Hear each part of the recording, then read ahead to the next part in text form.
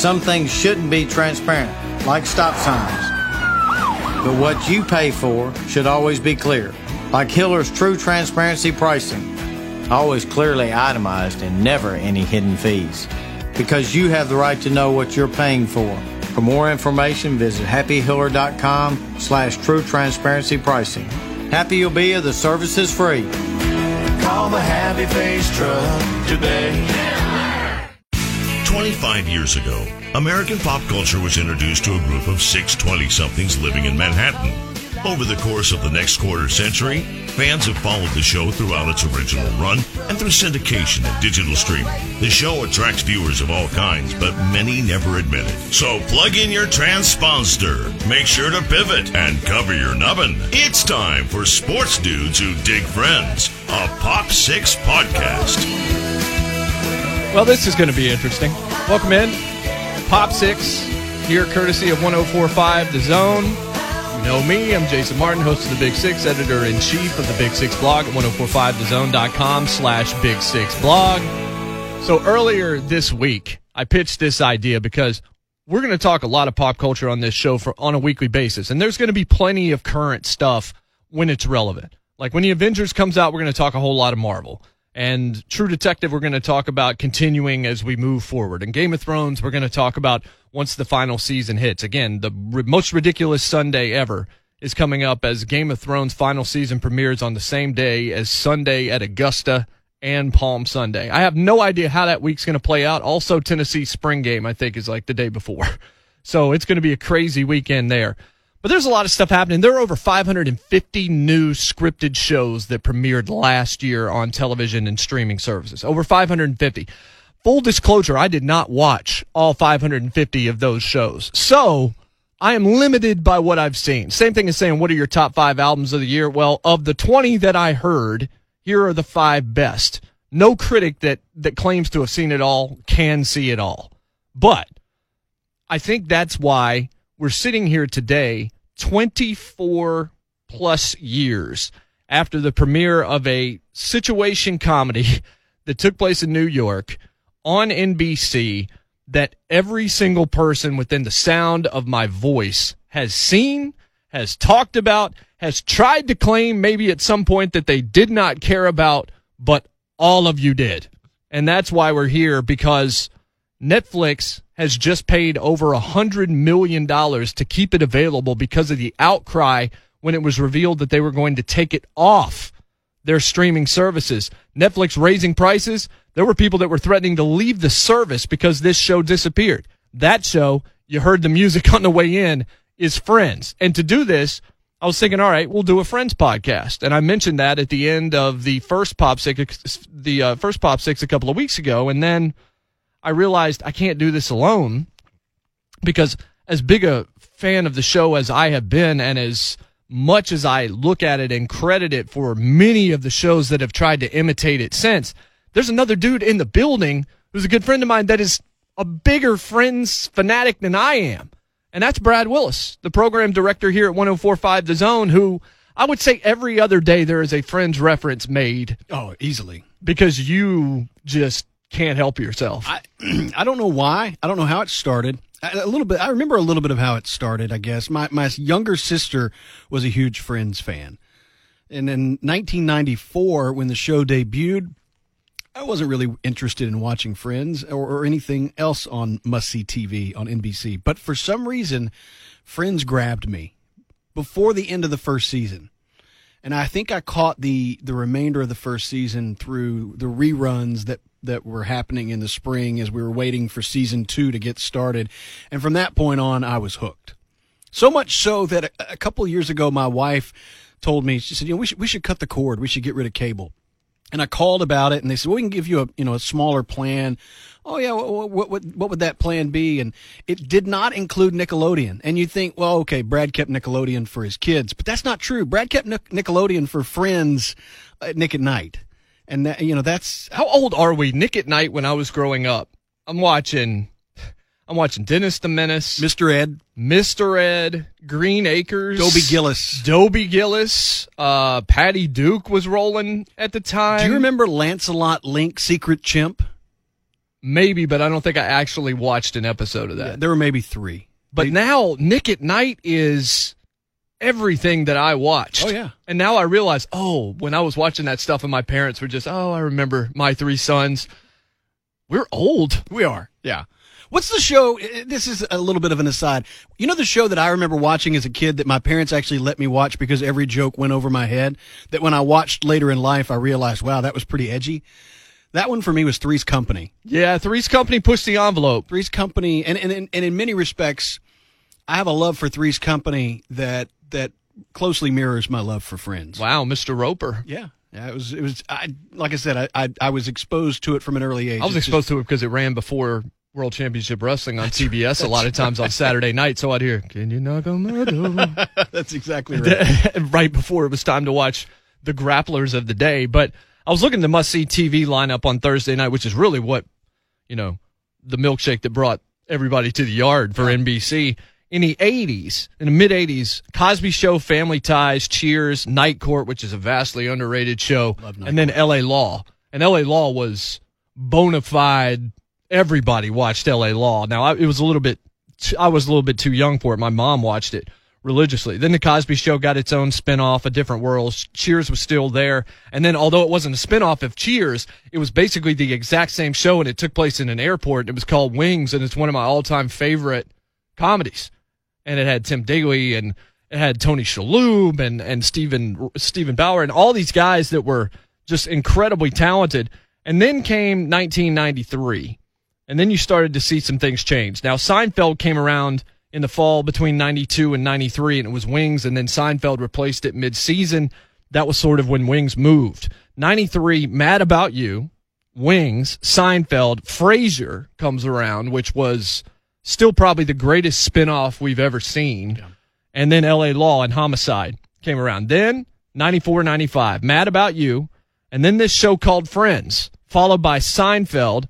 And then something called Madman of the People, which I have no idea what it is. And then a little show called ER premiered that year as well. So we may have to look up Madman of the People. But Friends began in the 8:30 slot. Then something called Hope and Gloria started, and Friends was moved to the 9:30 slot by the end of that season. And then it became the 8 o'clock show starting, and I'm talking about Eastern time because that's where I grew up, and that's how TV is usually seen. Second season, Friends was in that 8 o'clock spot, and then they tried to use that as a lead-in for Jonathan Silverman's Single Guy and Boston Common. They were the kickoff to must-see TV. Yes, absolutely. And they were in the spot that, quite honestly, was most set up to fail. Yeah, because there's no lead-in. The lead-in is usually a game show, right? I mean, it's usually local like news, Jeopardy or absolutely. Local news or something to that effect.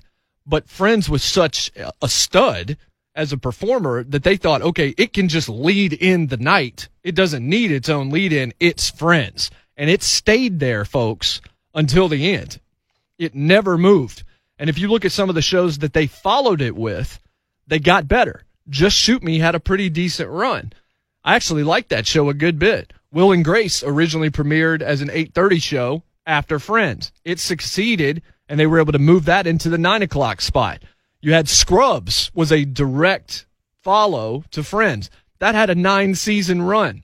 So Friends became the kingmaker in a lot of ways on the most important primetime night, because people don't know this, but Thursday night was so important to TV and advertising because that, at the time, is where movie studios put their Friday, this is coming out tomorrow. Sure. So they had to pay a ton of money to get on NBC so that everybody knew that Die Hard was coming out the next day, because at that point in time, going to see it on Friday and having those eyeballs when everybody didn't have a TiVo or a DVR to skip those commercials, you were a captive audience to the movie studios, which is why those ad rates were so big, and it's why you put everything on the Thursday night, because the importance of Friday, the importance of that weekend.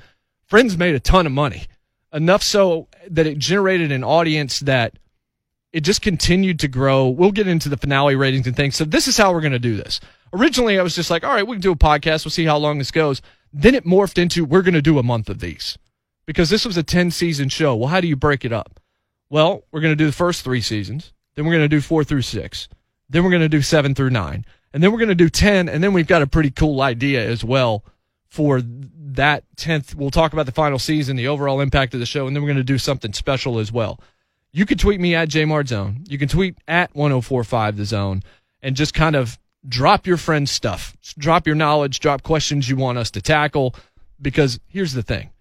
We know you're digging this. We know you're going to enjoy this. We are wondering how many people in the building, once they find out we're doing this, they're going to just happen to pop in while we're recording and be like, hey, there's a couple of free microphones. I might sit here for 5 minutes, talk about Friends. I'm hoping that this pulls Kaharski. We find out what we never knew. Love. Hey, I should tell you before we get too far down the road on this, Madman of the People was a one-season vehicle for Dabney Coleman.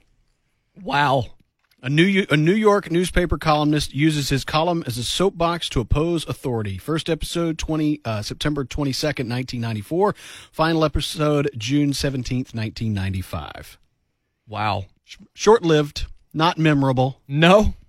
I didn't know. I did not remember Dabney Coleman had a show on NBC at all. That's the first time I've heard Dabney Coleman's name in a while. That's Madman of the People. Name my son Dabney. But yeah, so it went from LA Law to ER, and ER hit the same year Friends hit.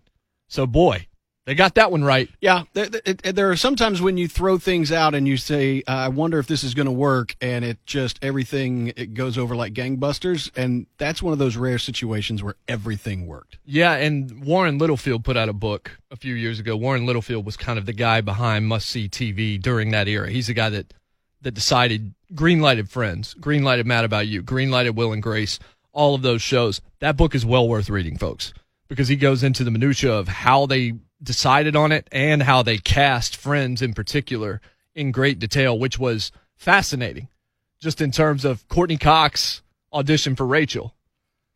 That's all she wanted. She left the audition thinking she wasn't going to get it because of Aniston, and it turned out they created the Monica character, and it turned out to be perfect for her.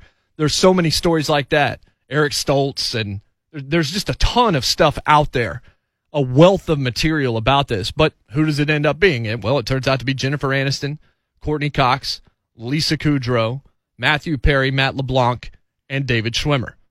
And we talk a lot, and I've written a lot over the years about great ensemble casts.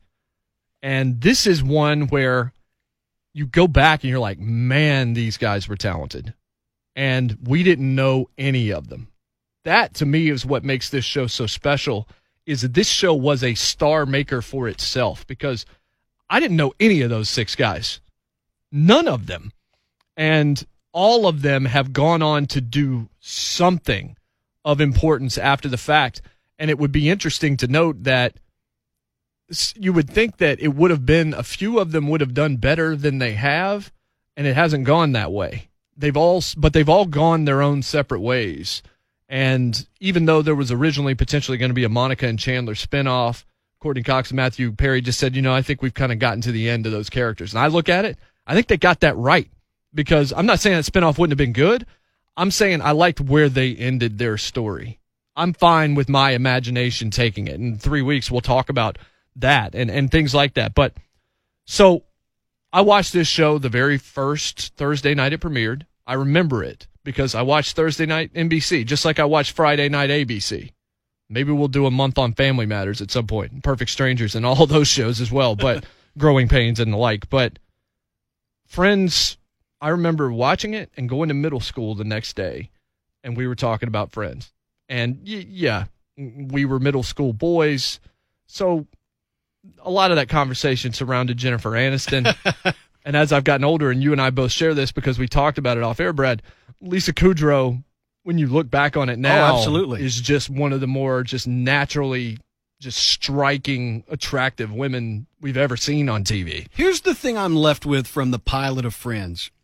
Looking back and having all 10 seasons to look back on, the writing of that show is so well done, and every character was so well developed that who they were in season 1, episode 1, the pilot, before they ever even knew it was going to be taken to a series, is who those characters were for the entire 10 seasons. Now, they evolved. Right. They had different nuances added to them, but you knew after episode 1 what Chandler, what Joey, what Ross, what everyone was about. And in my mind, that is such a masterful stroke, because you watch a lot of pilots and you watch a series you'll buy on DVD or whatnot, and you watch the pilot and you say, this doesn't feel like it. You watch the Seinfeld pilot, which was the Seinfeld totally Chronicles. different. Yeah. Totally different thing. This show was laid out from episode 1 of this is exactly what this show is going to be. And to me, that is such it's such a testament to the actors, the writers, and the vision. The vision's the word. Yeah, the vision was impeccable. And they laid out for you for what over the next 10 years you would see, and what you would root for, and what you would hope to attain within the first 20 minutes of the first episode. You had laid out almost the entire series. Yeah. I mean, I think you're absolutely right. And those characters were true to themselves to the end. Now, they lived life, and their life would evolve them.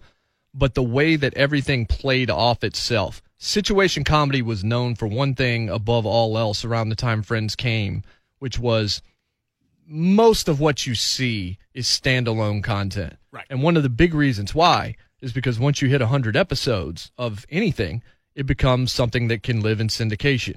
And you can end up selling it for a lot more money. And it's so much easier to get something syndicated that doesn't require a refresher course every time you watch it. So Cosby Show, when you could use the Cosby Show, was a perfect example. Cheers kind of bridged the gap because there were continuing storylines. There was Woody and Kelly.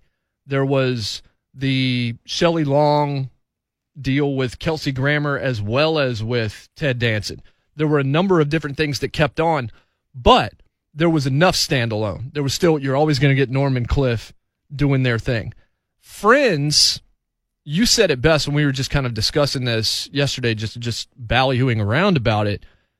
It kind of was a soap opera in that everything that takes place on that show is pretty much relevant to everything else that takes place on that show. Even the smaller details. Yeah, there's some funny stuff that you can throw out, but there might be a reference to that a couple of seasons later that you will completely miss had you not watched what came before. You really want to aggravate me at 11 o'clock at night? I'll tell you how it happens. If I end an episode of Friends on Nick at Night and the next episode isn't the next episode. Yes. They jump ahead 3 episodes or they change seasons or whatever. To me, that's the beauty of block programming at night on Nick at Night, where they run 5 or 6 episodes in a row. If you're just, checking email, catching up on work, doing those kinds of things, or just vegging out and trying to unplug, and you want to sit there for 3 hours and watch 6 episodes of Friends, I enjoy when it goes from the storytelling mode from one thing to the next. The thing about, we mentioned yesterday when we were talking in my office about Seinfeld, you could take a Seinfeld episode and it was created to be about nothing. 9 times out of 10, that's independent. There were things toward the end where George is engaged and, that kind of carried over. But every episode kind of seems to be independent of itself. The problems are resolved by the end. You move on. In these, lots of cliffhangers, lots of to be continued, lots of unresolved things that from week to week you were going to pick up on as you went along. Yeah, and another show that, I don't think that you can talk about Friends without talking about other shows. And that's generally the way it goes with pop culture is how did this influence, what did this change? There have been a whole lot of shows that have tried to capture the Friends motif just like everything's tried to be lost and has failed.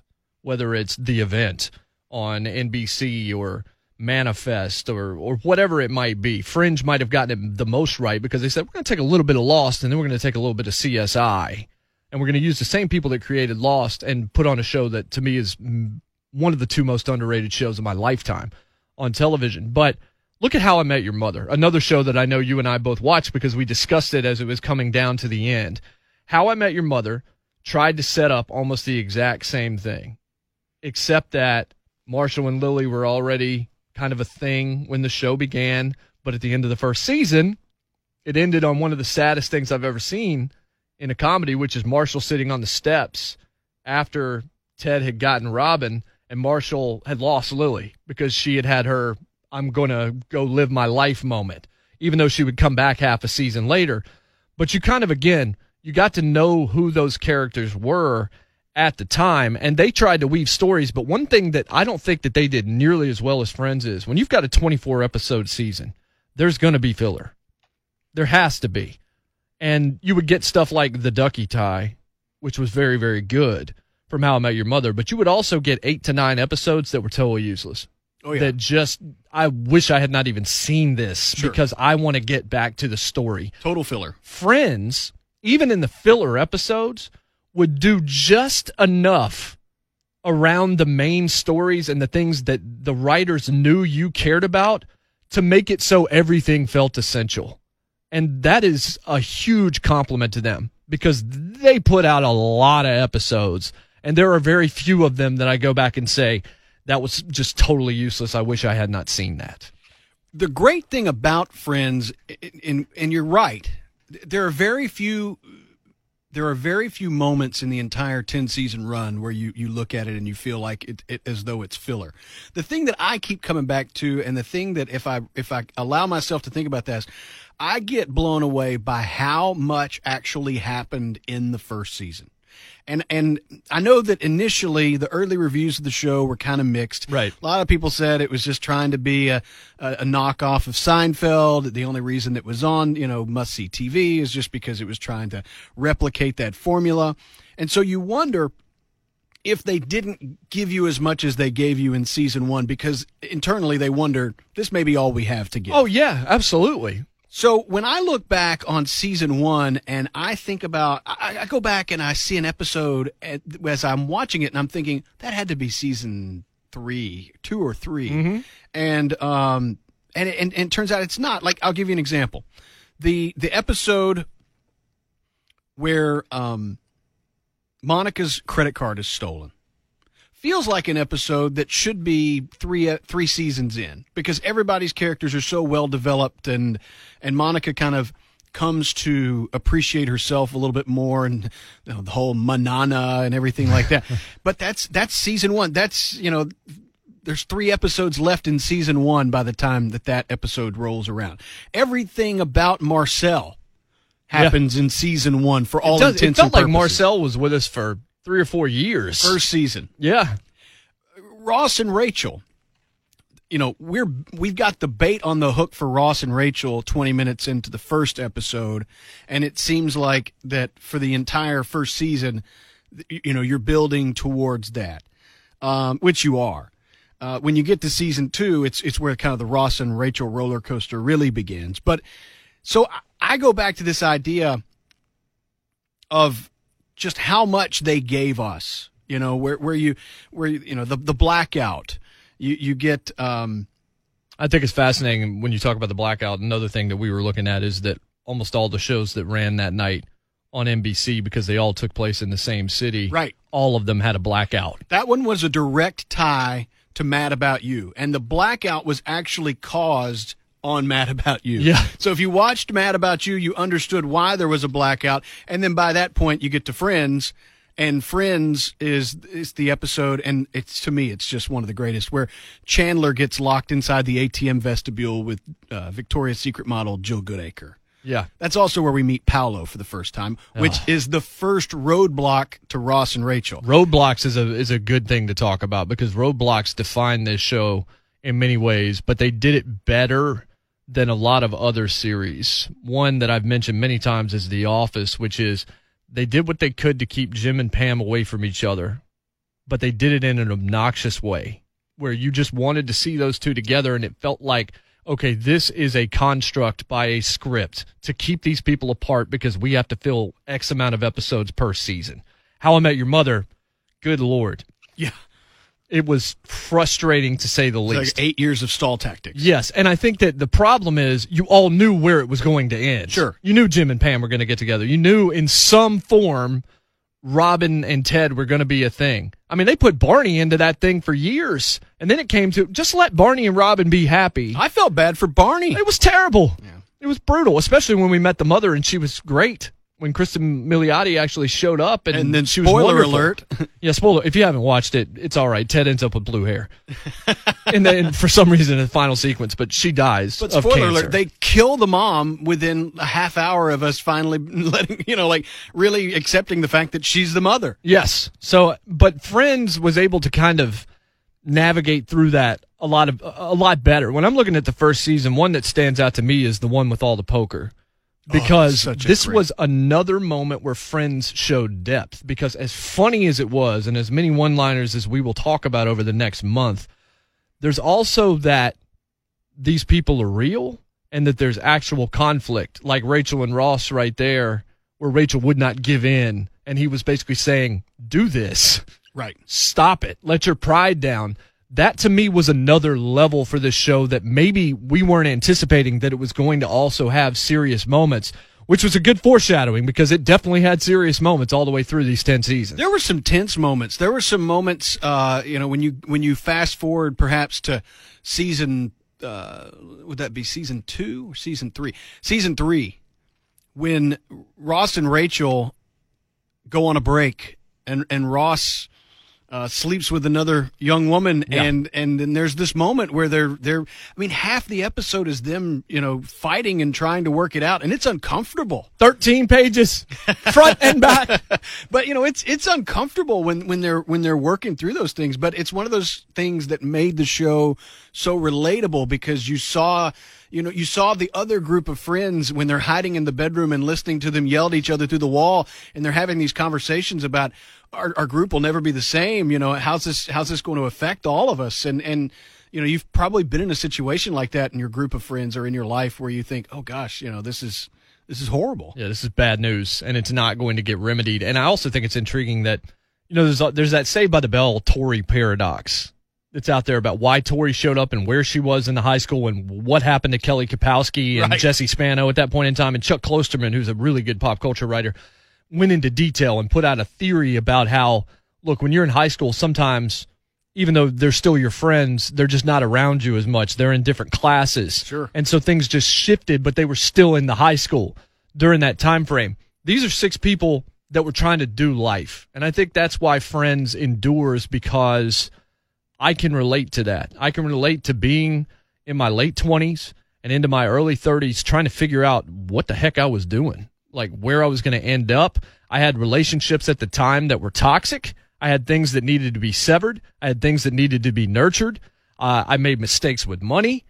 I certainly made mistakes in relationships, all of these things. And laughter and humor generally come best when they're relatable. When a joke is just totally insane, you'd better be Bob Einstein, who sadly passed away just a little while ago. You've got to be brilliant to pull that kind of thing off. Robin Williams, somebody like that.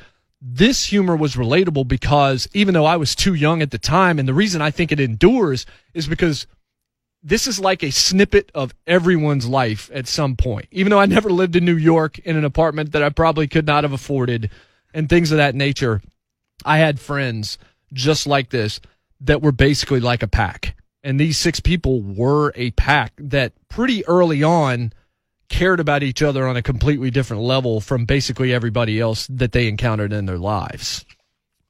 The great thing about Friends, when you compare it to other series in that same time frame, is that 25 years later, it doesn't feel dated. No. I caught an episode last night where... Of course you did. It was actually the season finale of season 2, and Chandler is talking to a woman online, and he actually makes reference that, what are you doing? And he's holding a laptop, and he says, "Oh, I'm chatting with a girl on the internet."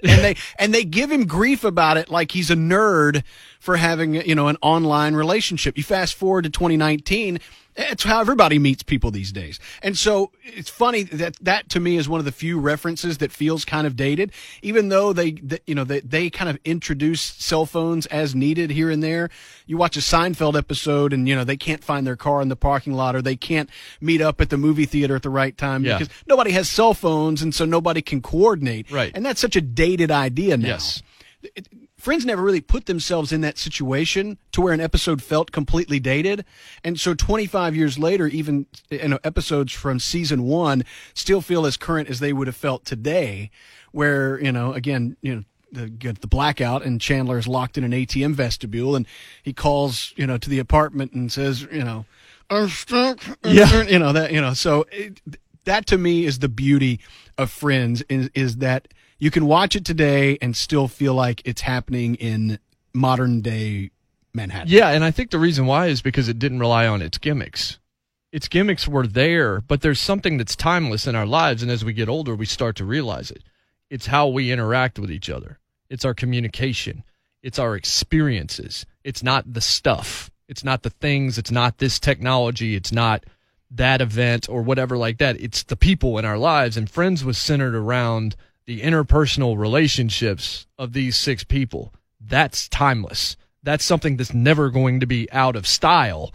And I think it takes me back to a place where the cell phone wasn't in front of me at every second, when I didn't have a piece of glass that I was able to live vicariously through and actually had to look out at other human beings and interact with them. But stuff like Seinfeld relied on the time period a lot more than Friends did. And I think that stands out. All right, I want to play a game with you. All right. This is going to be kind of one of those situations where later in Friends, Phoebe was telling Joey how to make a decision. She says, I'm going to give you words, and you give me the first thing that comes to mind. It'll work a little bit like that. All right. So let's just say someone's listening to this podcast and they've never seen Friends.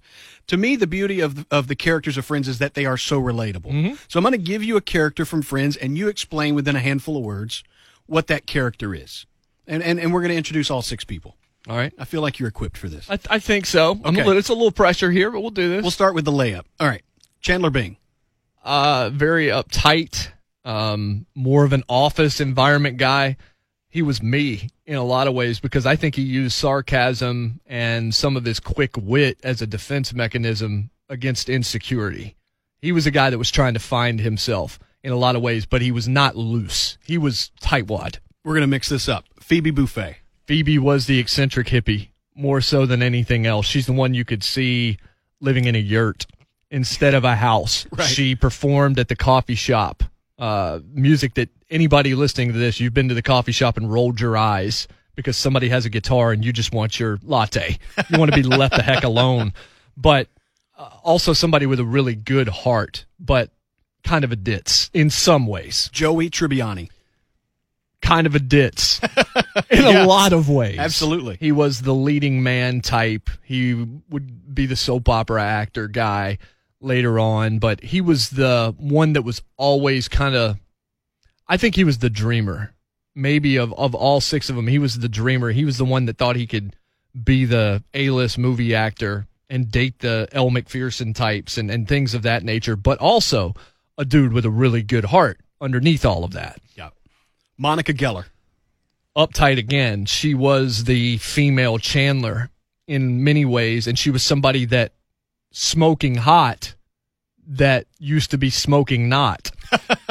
That she went, and I think that's how she acted in her life. In some ways, there was a quiet arrogance and superiority that would reflect on how much of a perfectionist she was around other people, because she went from the fat girl nobody wanted to talk to in high school to the it girl that got Magnum PI.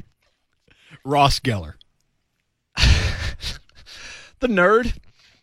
I mean, he could have hung out with Louis Skolnick in Revenge of the Nerds. He was a dinosaur scientist, I guess. You know, he did various things of that nature. He was book smart, and he would have no problem telling you. But he also had eccentric hobbies. I think Ross was the one that I initially liked the most of the guys, just because he was so ridiculous. And I think he was also tortured in many respects because of his first marriage and the fact that his wife turned out to be a lesbian, and there was still a child involved, and there was a depth there. And of course, he was also Monica's brother. Rachel Green. No common sense. Had kind of lived with a silver spoon in her mouth. Didn't even know how to work a real job. Didn't know how to be a coffee waitress. Wanted more. Wanted to work in fashion. Looked like $1 million, obviously, but she had gotten some work done to her nose from where she had been at one point in time. But she's I don't know if I'd call her the girl next door, but she's definitely the one that we would see and just immediately be like, yeah, she's probably unattainable in many ways. But I think that early on, a little bit selfish, a little bit self-absorbed, and I think that all of these characters broke down some of their negative characteristics by the end of the show, which is something Seinfeld never did. Seinfeld, and that was one of the things Their about the characters end. never evolved. They were put in jail because they never evolved, because they were so selfish. So all these things that I'm saying that are negative about these characters are the quirks that made them who they were, but through their relationships with one another, whether they were romantic entanglements or just friendships or just being there for one another, they all sort of became more human by the end of it. She perhaps evolved the most. Yes. Yeah, I mean, absolutely. All right, so last question. Who do you view, if you had to pick a lead male character and a lead female character for Friends, I'd be interested to see who you would view as the leads. Because I think I may have a different answer. Well, I mean, there's the story that went around that you talk about how these people enjoyed working together. That was clear. There was chemistry on screen with all of them. Any combination of them worked. And then there was Aniston and Schwimmer were the two that the network loved, that they saw stardom in. Ross and Rachel was the relationship as well. It's the one everybody wanted to see on screen and the one that would follow the show until its very bitter end. And so they wanted to pay them more money. And Schwimmer and Aniston said, no, we will be paid we can all get raises, but we're all going to make equal money. That's unreal. It's almost unheard of. It really is. To basically sacrifice and say, look, no, we're not going to get paid more than Courtney and Lisa and Matt and Matt. It almost cost them the show. Yes. But it probably saved the show. It certainly made everyone feel like they were in it together. And if anybody was going to leave the show and go off on their own, I feel like that's the kind of moment that gels somebody and you're just like, no, I'm not going to leave these people because it's never going to get better than this. You're never going to have a group like this. So I would say that the two leads, Ross, and I mean, you would probably, I'm starting to think more Ross and Monica than I used to. I would have said Ross and Rachel, but I really feel like if you really look at it, Ross's friend was Chandler. That's how we even get to Joey. Mm-hmm. Monica's friend was Rachel, and then came Phoebe. I feel like they were the two, like if you were putting a Venn diagram together, sure, they're the two characters that allowed for everybody else. It's funny because from moment one, and I think it was because their proximity, because they lived across the hall from each other, I viewed the show as two apartments. There were the guys, there were the girls. And the alphas in my mind were Chandler and Monica. And so fitting that as the series wore on, they end up as an item. But I always viewed Chandler as the one that, to me, stirred the drink. And from the female's perspective, Monica was the one that the storyline. But I've had that conversation with several people, and I almost always get a different answer because I think people watch it, and they relate to certain characters. Oh, right, absolutely. Or certain actors for whatever reason, and so I always find it fascinating to see if you watch Friends, who are the characters that you're just kind of drawn towards. Yeah, and I think that that's unique about this show because going back to The Office, we were all pretty much Jim. Everybody that watched that show was Jim.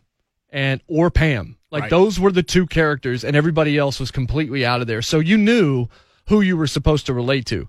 How I Met Your Mother, I don't even know that you could relate to anybody exactly. I think that some people probably related to Lily at times, Marshall probably more so than some of the others, but there was never that, I never saw one character and said, I'm definitely Ted Mosby. Right. Because they changed Ted Mosby into an ass later on in the run. True. And made him hard to like, and they made Robin extremely hard to like and then down the stretch. And they took Barney as being completely unlikable, though incredibly funny, yes, to being arguably the most likable character on the show. Absolutely. And the one maybe with the most heart on the show. And they screwed him over.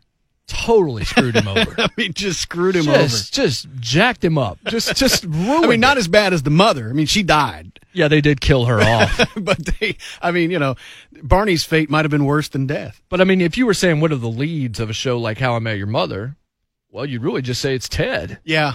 He's the main character. Yeah. I mean, he's the narrator. It's his story. Friends, I don't think you could make a Phoebe argument that she was the lead. But I don't think that you could make an argument that any of the six were more important necessarily to what was going on than anybody else. Have you ever heard the Phoebe theory? The Phoebe theory. We've already talked about the Tori paradox from Saved by the Bell. So it's pretty dark. But there's this theory that's gone around that the entire series of Friends was nothing more than a figment of Phoebe Buffay's imagination. That she was lonely. She had no friends. She was lonely and living in New York and playing a guitar on the side of the street for money, and that the entire series plays out in her head as a coping mechanism for how to stay, how to basically keep her. It's really interesting.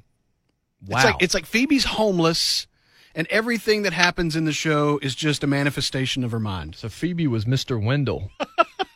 I've heard that once, and then I watch it, and I'm thinking, I don't want to believe that this is true.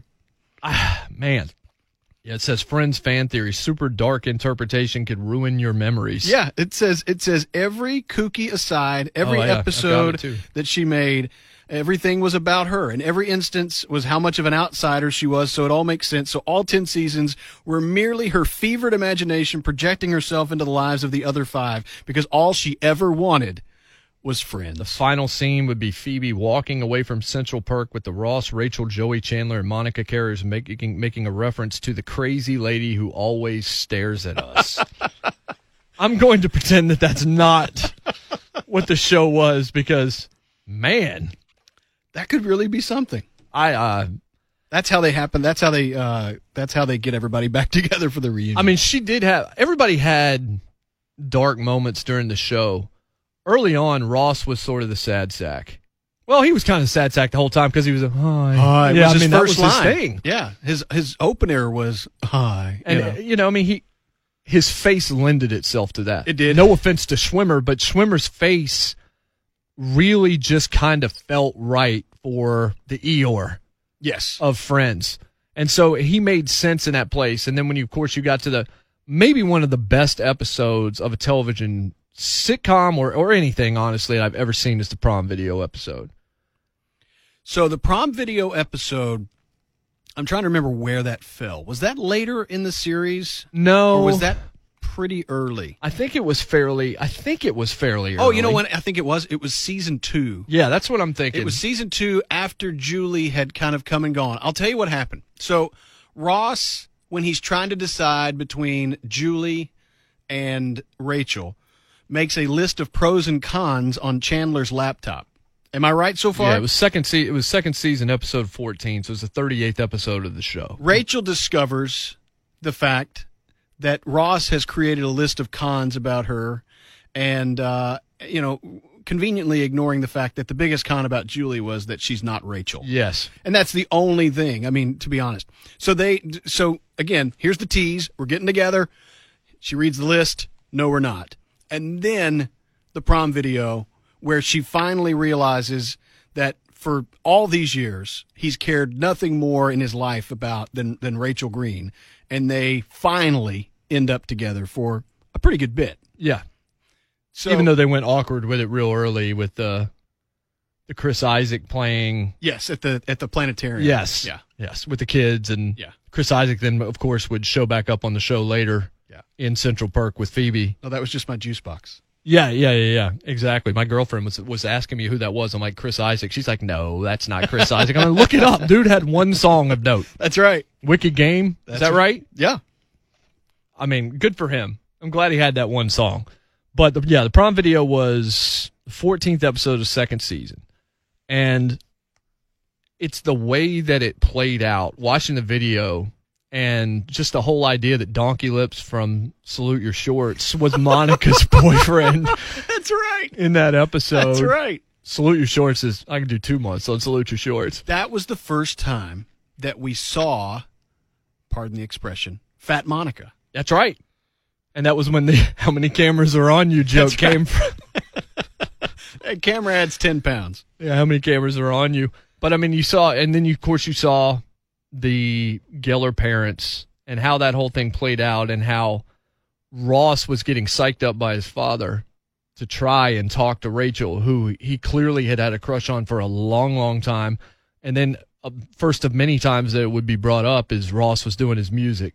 Yes. And we'll get to his music. The Casio keyboard. Yes, which was absolutely fantastic, especially with Phoebe's reaction to it, which was priceless. And he gets ready, and when it got really good was the be cool, be cool, be cool. And he's ready, and he's primped up, looking all Mr. Carter. The way that Joey played it out. He's wearing his dad's tuxedo. Yes. So it's all going to set up, and then the guy shows up. And I think it's another roadblock. Another roadblock that replicated the roadblocks that we had already seen between the two of them in the episodes that had come before and ones that would then come later on. It was sort of, this is how this dude's life has gone. His wife, roadblock. Rachel, roadblock. He created his own roadblock when she was ready for him, and then she leaves and you see him destroyed, and then you hear the parents. This is the part that I think people forget, is the mother saying, turn that off, because they're sad for him, because they knew how much he cared about it. And, of course, he's standing by the door with the Eeyore face because he knows how this video ends. And in that moment, you see, to me, that's the best acting I saw from Aniston early on in the show, was her reaction when she saw that for the first time, got up. Monica says, I can't believe you did that. And she walks over and they have that kiss. And then Phoebe, of course, has the line of the episode with it. He's a lobster. He's her lobster. That's right. It was that episode, if there was nothing before that hooked me, that was just like, okay, this show knows exactly what it's doing. And I can watch it 24 and a half years later. Every time that episode is on, whether I happen to be just scrolling through something or if I just actually seek it out, I stop and I watch that. There are very few sitcom episodes that stuck with me the way that particular episode did. More so than standing outside Central Perk in the rain and that whole moment between Ross and Rachel. This was the one that to me showed the heart, because all 6 of them are in the room watching this, and all of the other 4 are elated that this gets revealed in that moment. You can see a genuine smile on Chandler's face. There's no insult there. You can see genuineness on Joey's face. Monica's smiling. Phoebe makes her comment. These are 6 people that loved each other in that moment, and we're so happy to see those two get together. And that's a real rarity, especially in situation comedy. Yep. And just and finally the clearing of a roadblock. Yes. Because, in season 1, the roadblock is Paolo. In season 2, at the end of season 1, the beginning of season 2, the roadblock is Julie. Yes. And then, then they have the falling out. Then the prom episode. Then they decide to take a break because Rachel's work gets in the way, and then Ross has a misstep. And they don't get them back together until after season 3, and it doesn't take. And then you talk about the cliffhangers at the end of each season.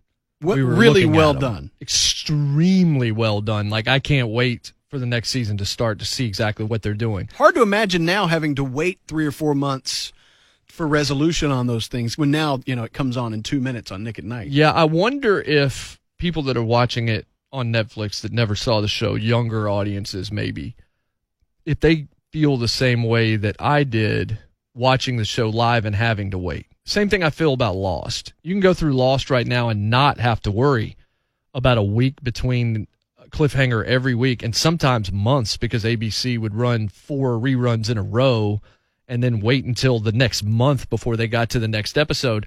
Now you can plow right through and get your mysteries answered. I almost think that it was better to consume Friends this way, because Friends became a water cooler show nationally. They talked about it on, various entertainment shows. It was all through magazines, and it wasn't necessarily about the lives of the actors as much as it was, what are they going to do with the show? What's going to happen next with the show? The first season ends with a cliffhanger spot where Rachel's at the airport.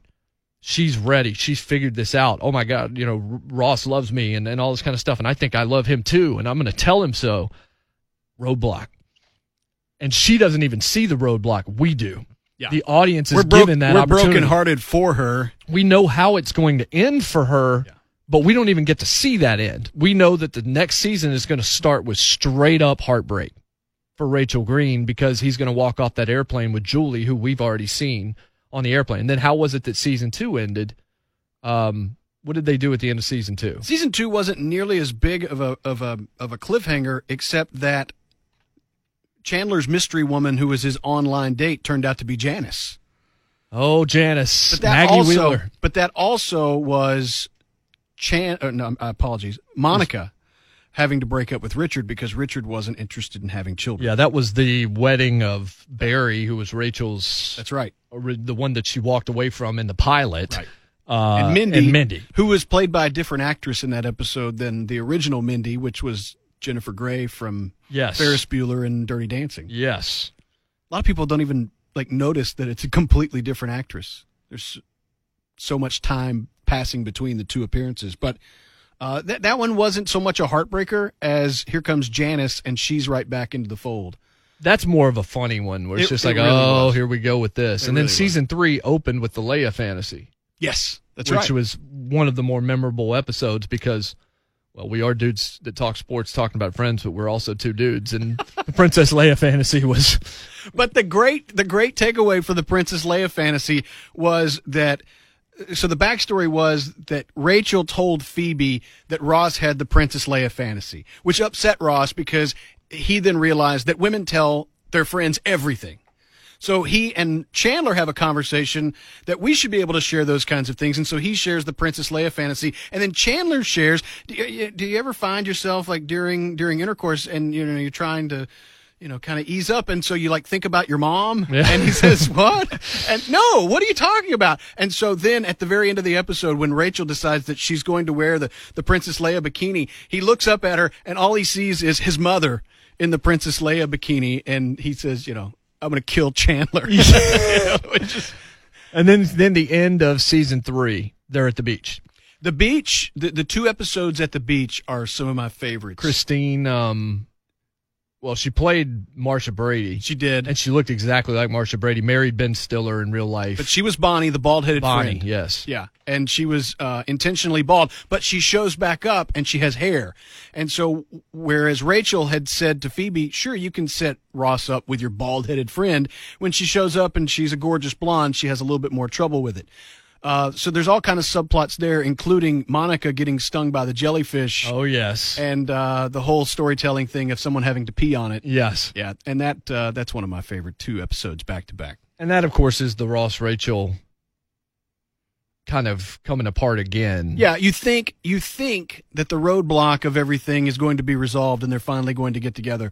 The problem is there are just too many issues, and Ross falls asleep reading the letter and is forced to basically say whether or not he says he'll take complete credit or responsibility for the breakup, and he does without realizing what he'd read because Rachel had written him a letter that was 13 pages front and back. Yes.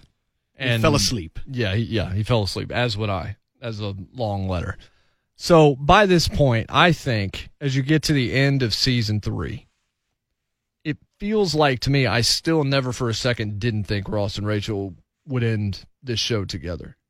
Now, there were many folks that would say, oh, this got so annoying, and the Ross-Rachel thing, I read many things about just break them up already and just end it and all this kind of stuff.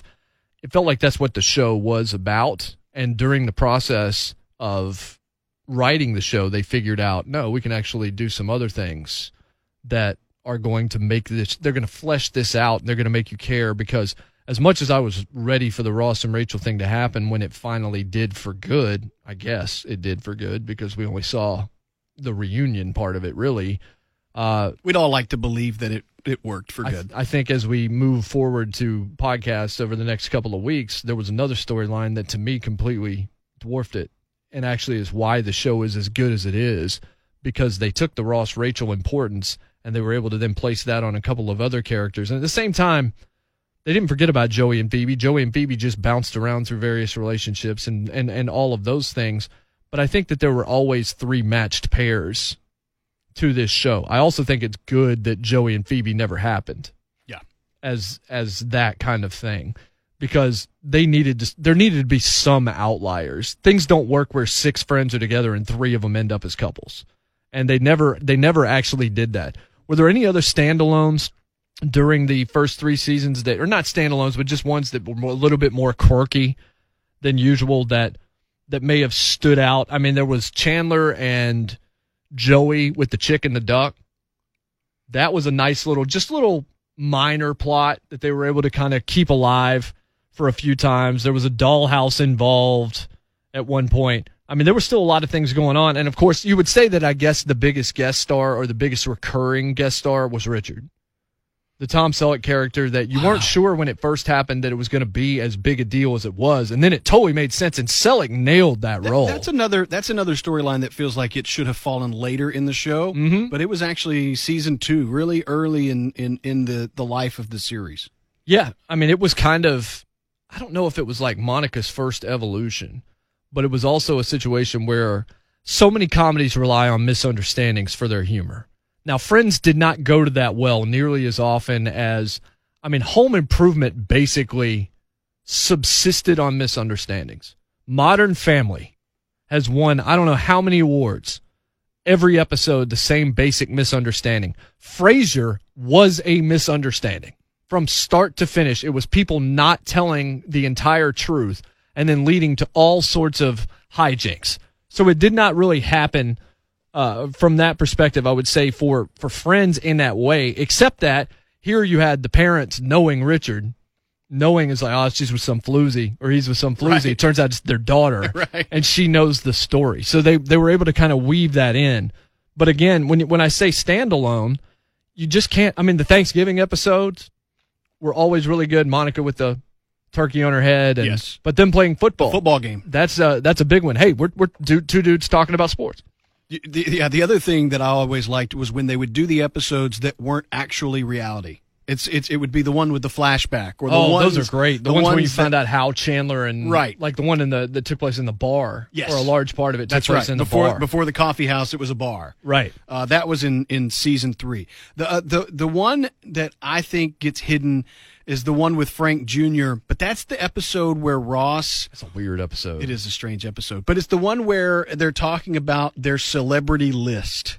And if they had a get-out-of-jail-free card for their relationships, who would be the 5 celebrities on their list? And so, Ross has all kinds, but one of them includes Isabella Rossellini, who he eventually takes off of his list, and then she walks into the coffee house in a kind of a brilliant stroke of writing, and he has to get up and explain to her that he's got the green light to pursue an evening with Isabella Rossellini, but the list is laminated and she's not on it because he considered her too international. Yeah, you remember we were talking before we started recording about the Xerox and that whole deal, and that's just another example of how this show never really forgot some of its details and were able to play back into its own history to create things that if you're not paying, I didn't even remember this, of course you did, just the idea that she popped back up in a major role. In a major role. Friends never made the mistake of creating huge plot holes for themselves. Yes, that's very true. And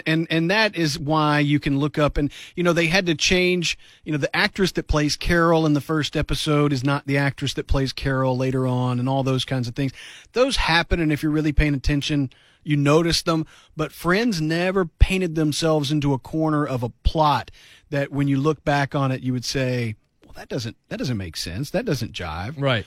They were very mindful of that. And a lot of credit goes to the writers and the people in charge of continuity for never letting it get off the rails and take a direction that would run counter to anything else they've laid out. Especially once you start introducing these shows that are flashback episodes that would have happened 3-4 years before the show premiered. They didn't mess up the continuity of things that were still to come. Yeah. And the Xerox example, that was what? Was that season 1 where the first part of that happened, or was it 2 and 3? Season 3. It was the first episode of season 3. They introduced the quote-unquote hot girl at the Xerox place with the belly button ring. Right. And Chandler just wanting to get something copied because he just wants to go see her. Right. And then she's brought up again as a total, just comment, an aside. Have you been down hanging out with the hot girl from the Xerox place?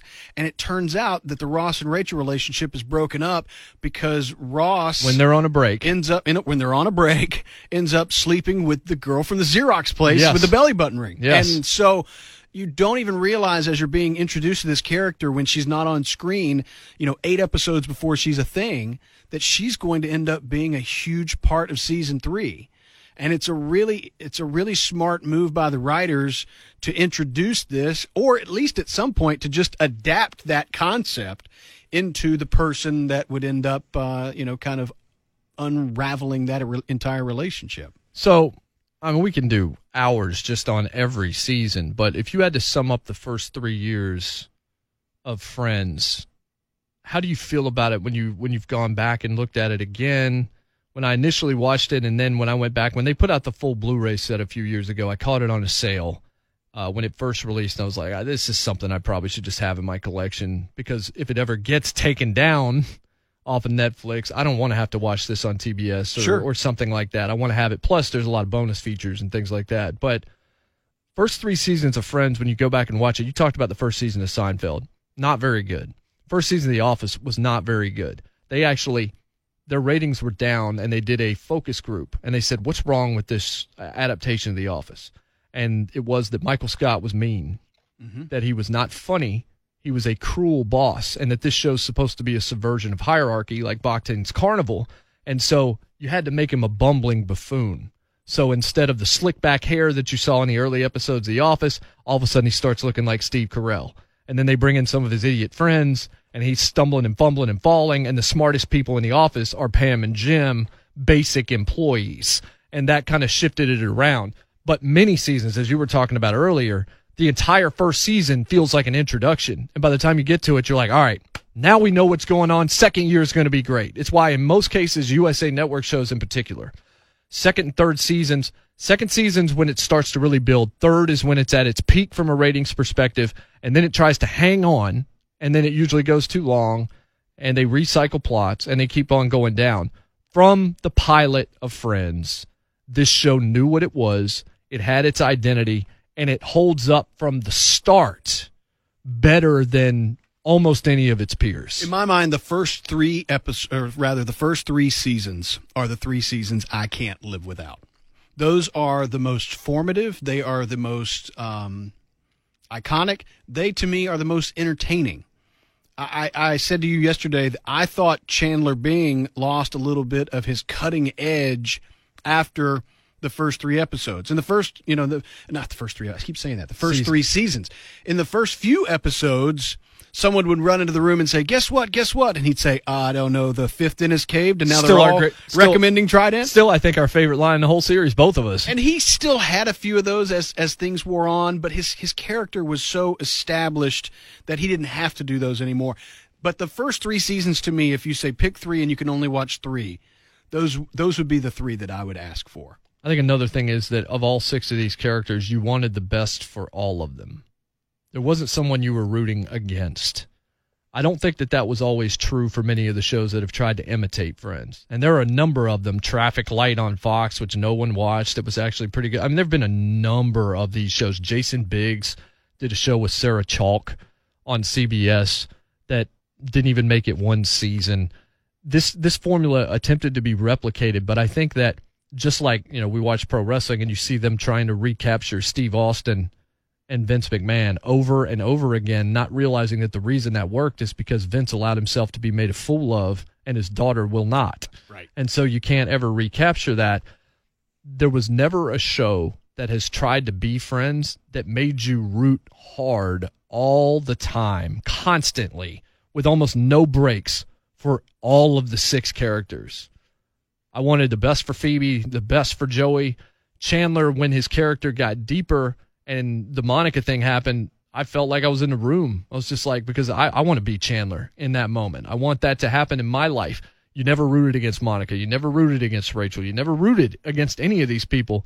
And I think that's why it becomes what I call a blue show, which is something I've talked about on this show. I've talked about it on the Big 6, which is I created the idea of a red and a blue show. Red show is something you've got to really pay attention to. Sit down. It's going to affect your mood. It's True Detective. It's Mad Men. It's Breaking Bad. It's The Wire. It's heavy material. And then there's a blue show, and it got red because it's a stop sign. It's like, whoa, you've got to pay attention to this. Be in the right mood for this because this could send you to bed in a different way. Then there's a blue show, which is something you can put on while you're cleaning the house and talk along with it. Something that you can play with your kids. Something you can make dinner. Something you can, be with your girlfriend on the couch, whatever it is, and it can just be a part of the atmosphere surrounding you. Friends, to me, is an ultimate example of a blue show, but it's also one that if you want to sit there and pay attention to it, it's worth the attention that you pay to it. And it was from the beginning. One thing I'd like to discuss next time we get together, and I don't want to answer it right here because I want the people listening to this podcast to think about this and maybe reach out to us on social media and let us know what they think. Did this show ever jump the shark? It's funny because that's a phrase that some people think, jump the shark. that jumped the shark actually may have jumped the shark. Yeah, that's a good stopping point. That's a good cliffhanger. I'm on an airplane right now. With Julie. Yes. I'm quietly standing on the tarmac with a bouquet of roses. We are wanting to know if we ever jumped the shark. We are two dudes at 104.5 The Zone that make our living talking about sports, that just talked about Friends for 1 hour and 4 minutes, and that's just 3 seasons, and we barely even scratched the surface. We'll get more detail-oriented as we go along. This is going to be fun. Tweet me at jmartzone. Tweet at 104.5 The Zone. jmartclone@gmail.com. You can email me as well. What did we not hit on that you want us to hit on? We'll lead off with that when we start next week's podcast. So let us know the questions you want to ask, what you remember from the show. Or you can call us idiots for doing this. You're just wrong. That's just how that goes. So, Brad, this is fun, and we've got 3 more of these to go. And now I've just got to go do some homework, because now we've got time to kind of go back and look at 4 through 6, because all I've been trying to pay attention to is 1 through 3. Season 4 is next. Yes. Looking forward to starting it. All right, 4, 5, and 6 still to come. This has been the Pop 6. We will see you next week as our deep retrospective dive into Friends continues. Appreciate it. See you guys.